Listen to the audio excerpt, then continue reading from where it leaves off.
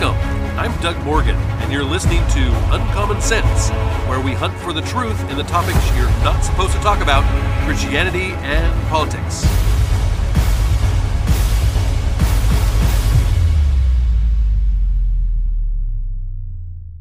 My family and I were at a small town parade this past weekend.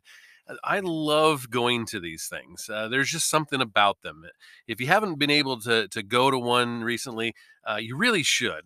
Besides the bags full of candy that your kids bring home because they're thrown from every float available, they're just a lot of fun to be a part of, to see the bands from the high school and the junior highs and just all the different things that are a part of it. And something that happened at this one that, I don't know if I will ever get used to this. And that is, there was a gal that was standing behind me, and she was talking with a guy. And as the float went by, it was a political float. It was, something like, vote for this or don't vote for that or whatever. And she was caught in amazement at the fact that they were trying to do whatever they were doing with this ballot measure or whatever it was. And to me, I was like, I don't understand how you don't understand. I mean, I didn't say anything to her or anything like that. It wasn't rude, but it happens every once in a while where people will say, they're trying to do that, or that happened, or what's that all about? And for those of us that, we are in the the news cycles, and we're history buffs and political junkies and all this different thing, we tend to have a pretty firm grasp on what is going on, particularly in the media and that type of thing.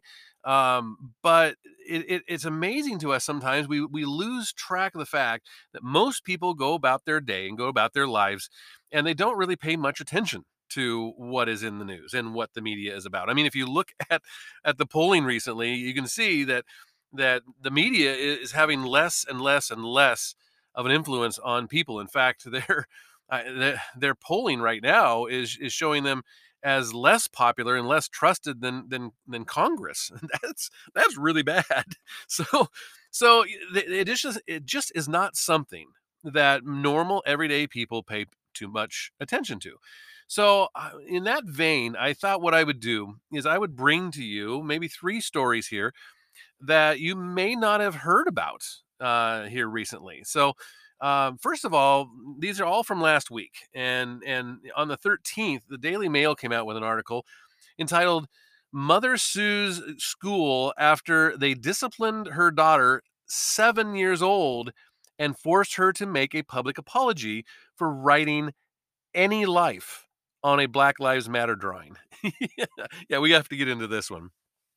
A woman is suing her 7-year-old daughter's elementary school after she was allegedly forced to make a public apology for writing "any life" on a Black Lives Matter drawing. And if you haven't seen this, it was a poster up on the wall, and it said, Black Lives Matter, and then it had, some colors, what looked like maybe thumbprints or something, all, either black or brown, and her daughter wrote "any life" under, Black Lives Matter. And Chelsea Boyles was a first grader, and who has ADHD, was allegedly told by her principal at Vallejo Elementary School in Mission Vallejo, California, that she can't draw pictures anymore.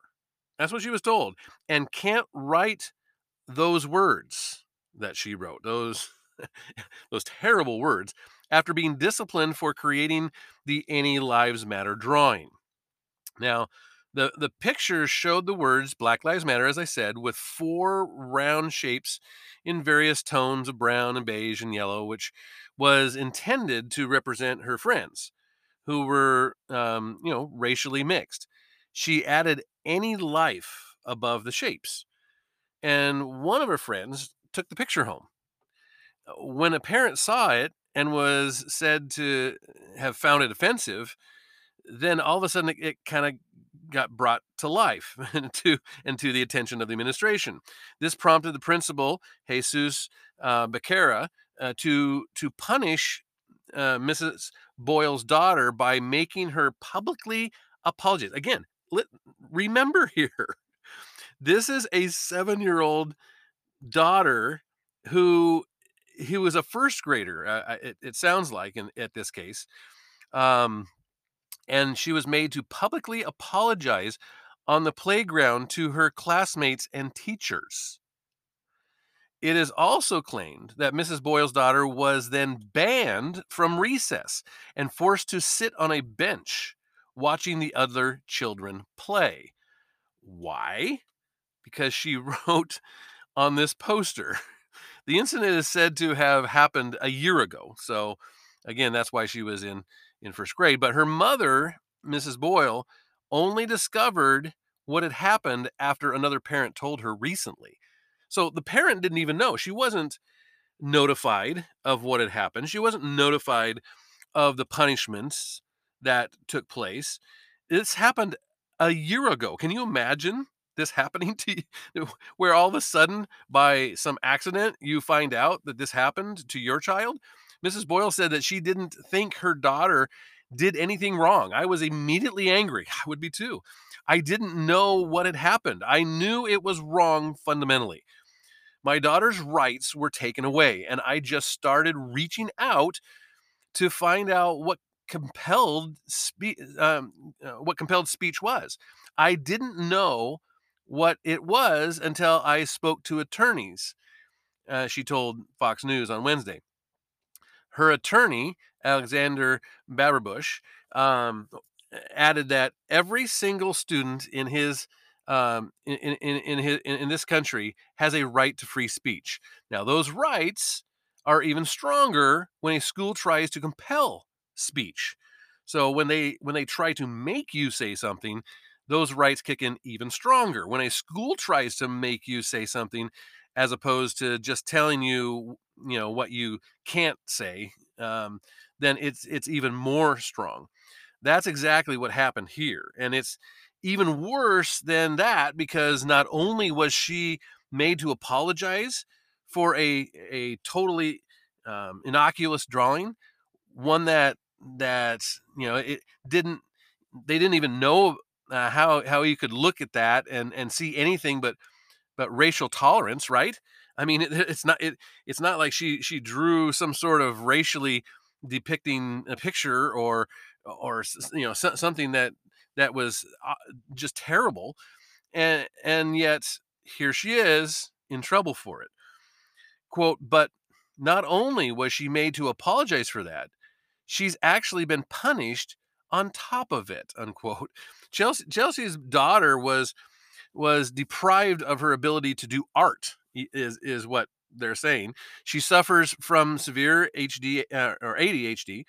Art is her main outlet, and taking that away is a severe deprivation of something that really has a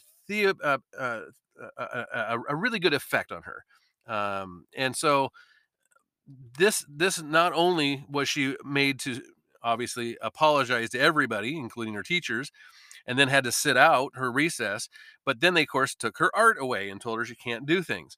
On being asked about her daughter's well being, Mrs. Boyle said she went out to buy her a bunch of art supplies, and her art's coming along leaps and bounds. so, so she's doing really great, she says. It's even worse than that because not only was she made to apologize for these drawings, but obviously, this just spiraled out of control and for no reason whatsoever, ever really, in my mind. Speaking to Red State, Mrs. Boyle said that my children see color as a description. I am trying to raise them the way the world should be, not the way it is. That's how I'm trying to make my personal change. Her best friend is brown, not black, but brown.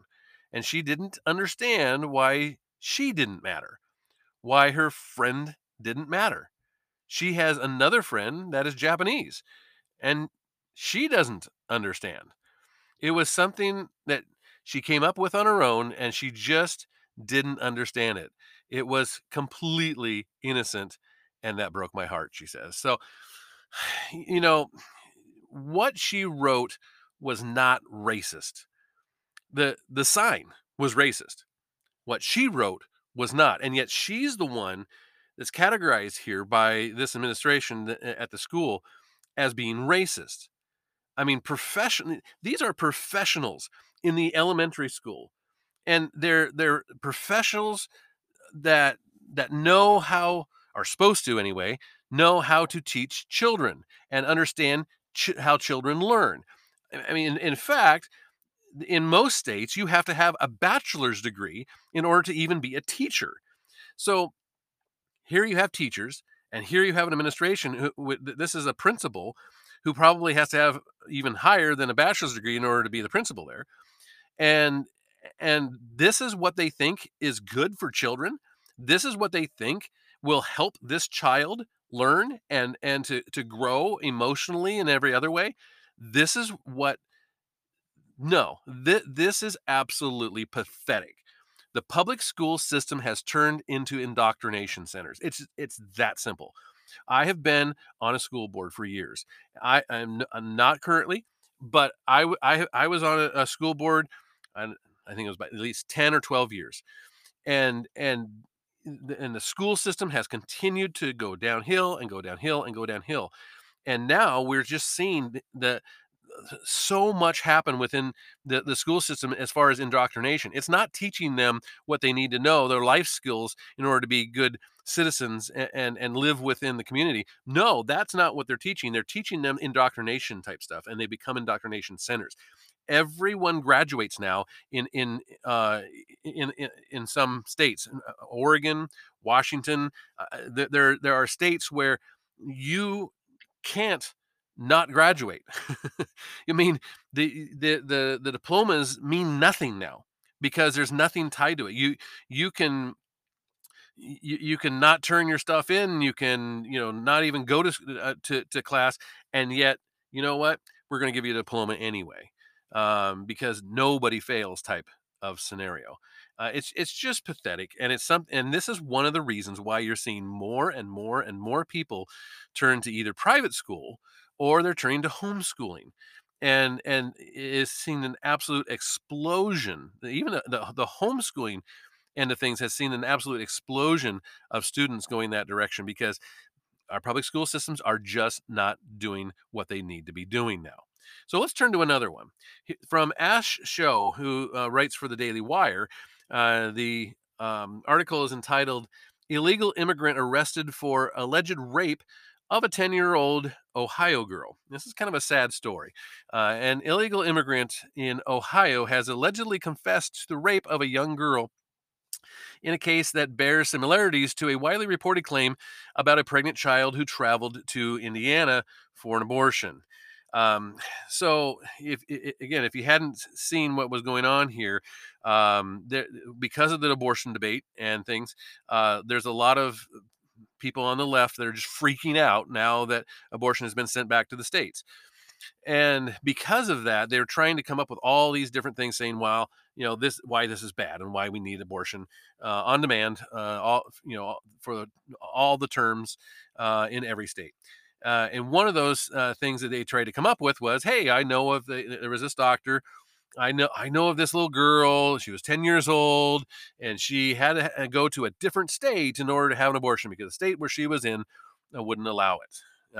And so um, obviously there was some media that tried to follow up and say, okay, where was this? And all, number one, how are you telling me about this? And number two, okay, where is this? And of course, there was a period of time where it didn't even look like it was a real thing. It was just some made up case. But we do see that it probably wasn't made up. Here's Gershon Fuentes, 27, of Colombia, was arrested on Tuesday and charged with first-degree rape.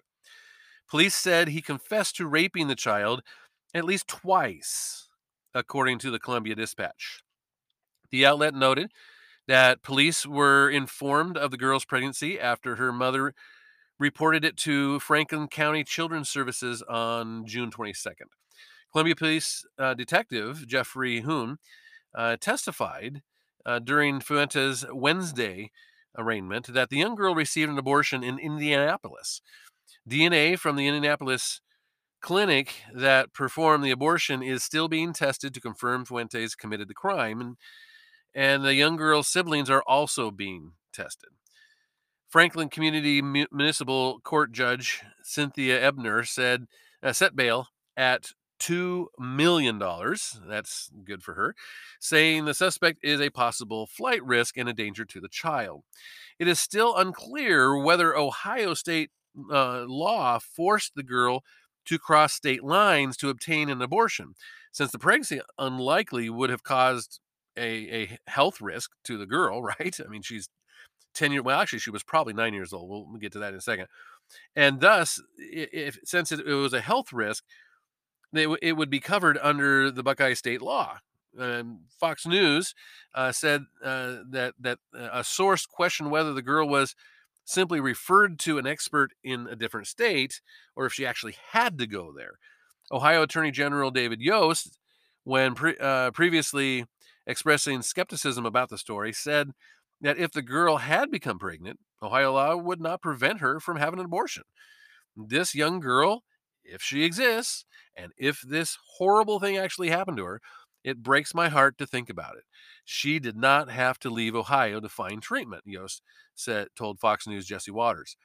Now, following news of the arrest, Yost released a short statement saying, "We rejoice anytime a child rapist is taken off the streets." Yost later added that he's absolutely delighted that this monster has been taken off the streets. If convicted, he should spend the rest of his life in prison. I would definitely concur with that. The original story led to questions, of course. I mean, why wouldn't it, right? It would lead to questions about its veracity, given the scant details provided by the abortion doctor.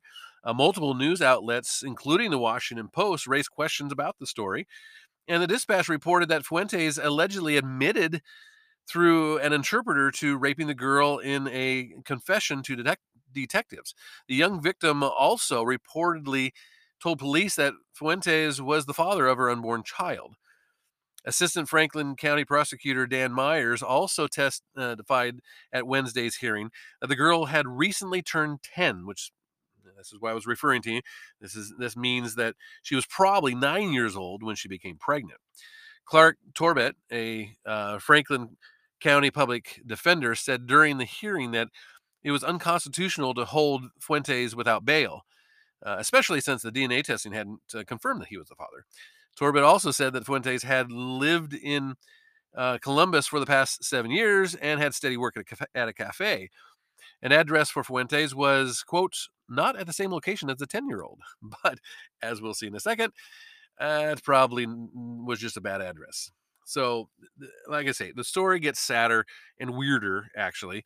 The mother of the 10-year-old rape victim told Telemundo on Thursday that her daughter is fine. Yeah, that's what she said. Her daughter is fine, suggesting that the media are lying about her daughter's alleged rape by a 27-year-old Gerson Fuentes. Now, she said this, quote, everything they are saying against him is a lie, unquote. And this is from a woman claiming to be the victim's mother, according to Telemundo. And the reporter that was doing the interview at the front door, there is video of this. The reporter was at the home of Fuentes when a woman who identified herself as the victim's mother answered the door, and she did not give her name, nor did she want to go on camera. The alleged mother added that her 10-year-old daughter is fine, and Jorge Bonilla, who serves as the Media Research Center's director of MRC Latino, said that the relationship between Fuentes and the victim and the girl's mother remains unclear. Yeah, there's some questions to be answered there, right? Bonilla speculated that the alleged rapist could be connected to the mother and noted that fear of deportation could be a factor contributing to the bizarre interview. Quote, this portion of a broader interview sheds significant light on the familial dynamics of this case and further vindicates all skepticism over how the story broke and how it was handled, he said. We don't even get to point this get to this point without the critical work of PJ Media's Megan Fox and so many others, he went on to say. This appears to confirm my thesis, they said, of a domestic situation wherein the confessed rapist is also the paramour of the victim's mother. Other family relation is possible, but less likely. Bonita also said that unfortunately, I saw many of these cases while working as a court interpreter. The mother distressed defense of a rapist suggests a few things. A, that she is also here illegally and fears deportation, right? She wants this thing to go away. B, the defendant is the family's sole source of income, and so she doesn't know what she's going to do. It's not actually just her and her daughter. There's other children here also involved. And C, there is a likelihood of other children in the home, obviously, and so are they, you know, being abused, or are things happening there?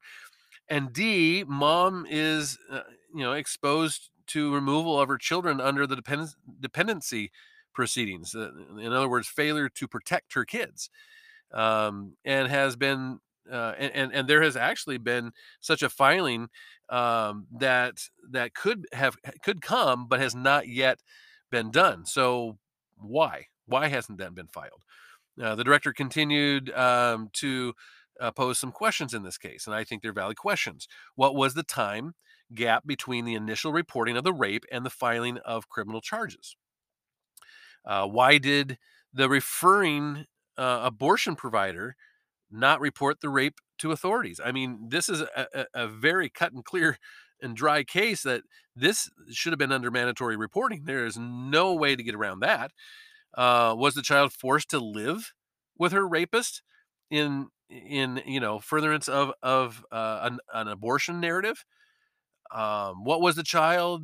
Was the child compelled to stay quiet until after news of the abortion was leaked to the media? And if so, how so? And was criminal reporting of the rape of a Latina girl suppressed or delayed in furtherance of a political agenda?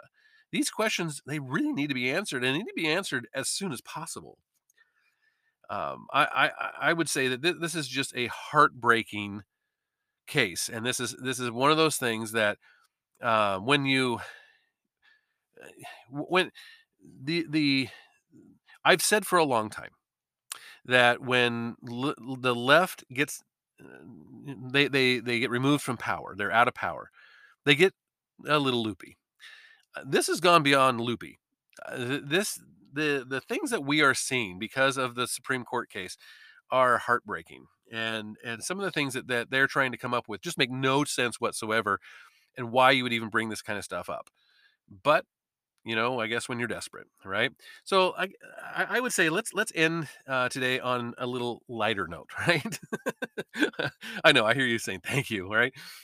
And this is from the 13th of last week. Amanda Harding of the Daily Wire reported, "Welcome to the microtransaction hell. Twitter reacts to BMW charging $18 per month to use heated seats." Yeah, you heard me right. BMW owners are furious that on top of the cost of the luxury car, because BMWs are not cheap, they'll be required to pay a monthly subscription fee to use features like heated seats.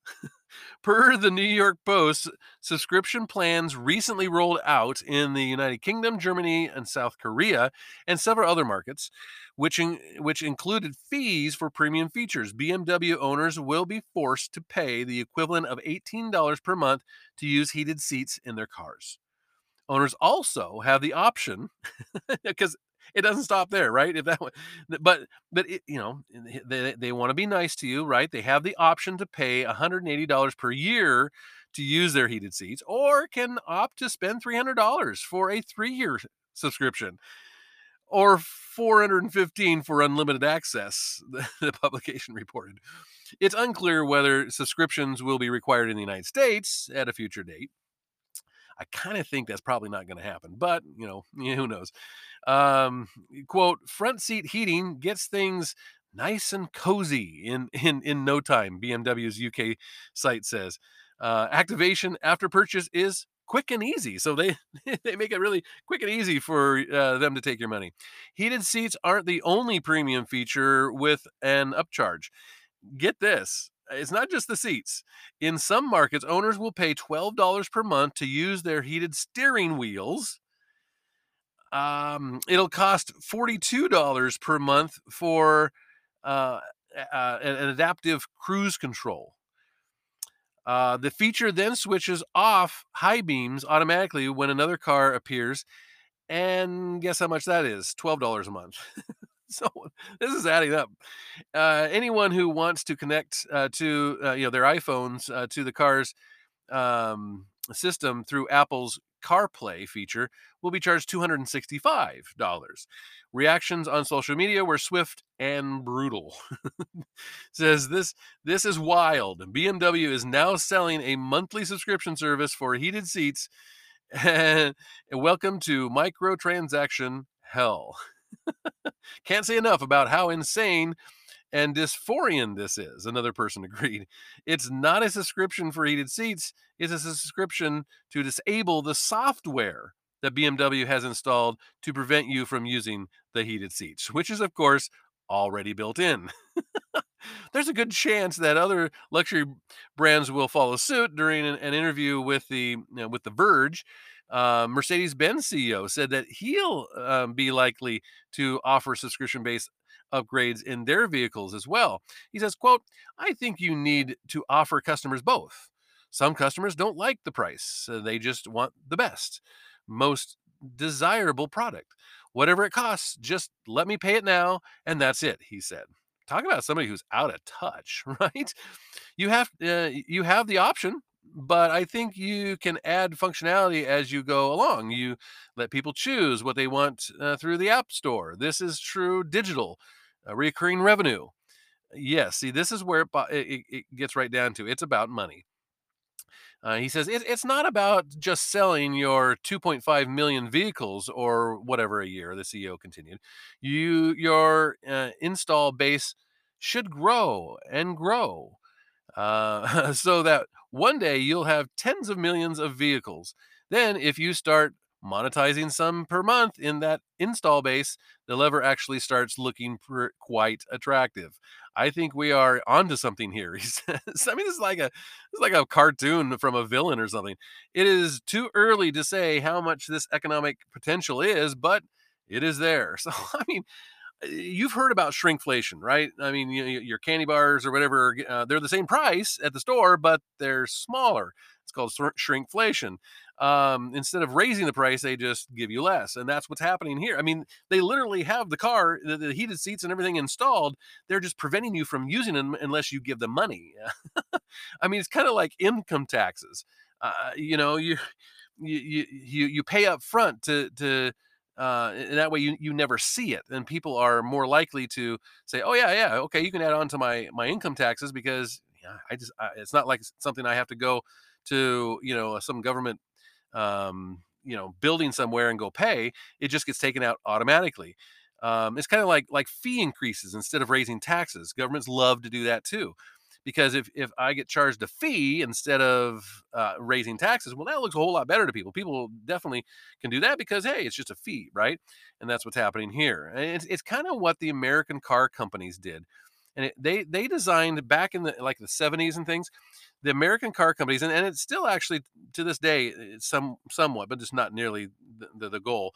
But the American car companies had a goal. It was called design obsolescence. And what would happen is their goal was to make as much money on the customer after the sale of the car as they did on the sale of the car. So things were designed to go out, and then you had to come in and you had to buy their parts and have their guy put it in, and that type of thing. And so it kind of reminds me of that, and that of course led to the Japanese car companies and things like that growing, and so it kind of reminds me of that kind of thing. It will increase competition. I can I can see BMW and others that do this kind of stuff just not doing very well with it. This is not good, and we see it in all different types of things today.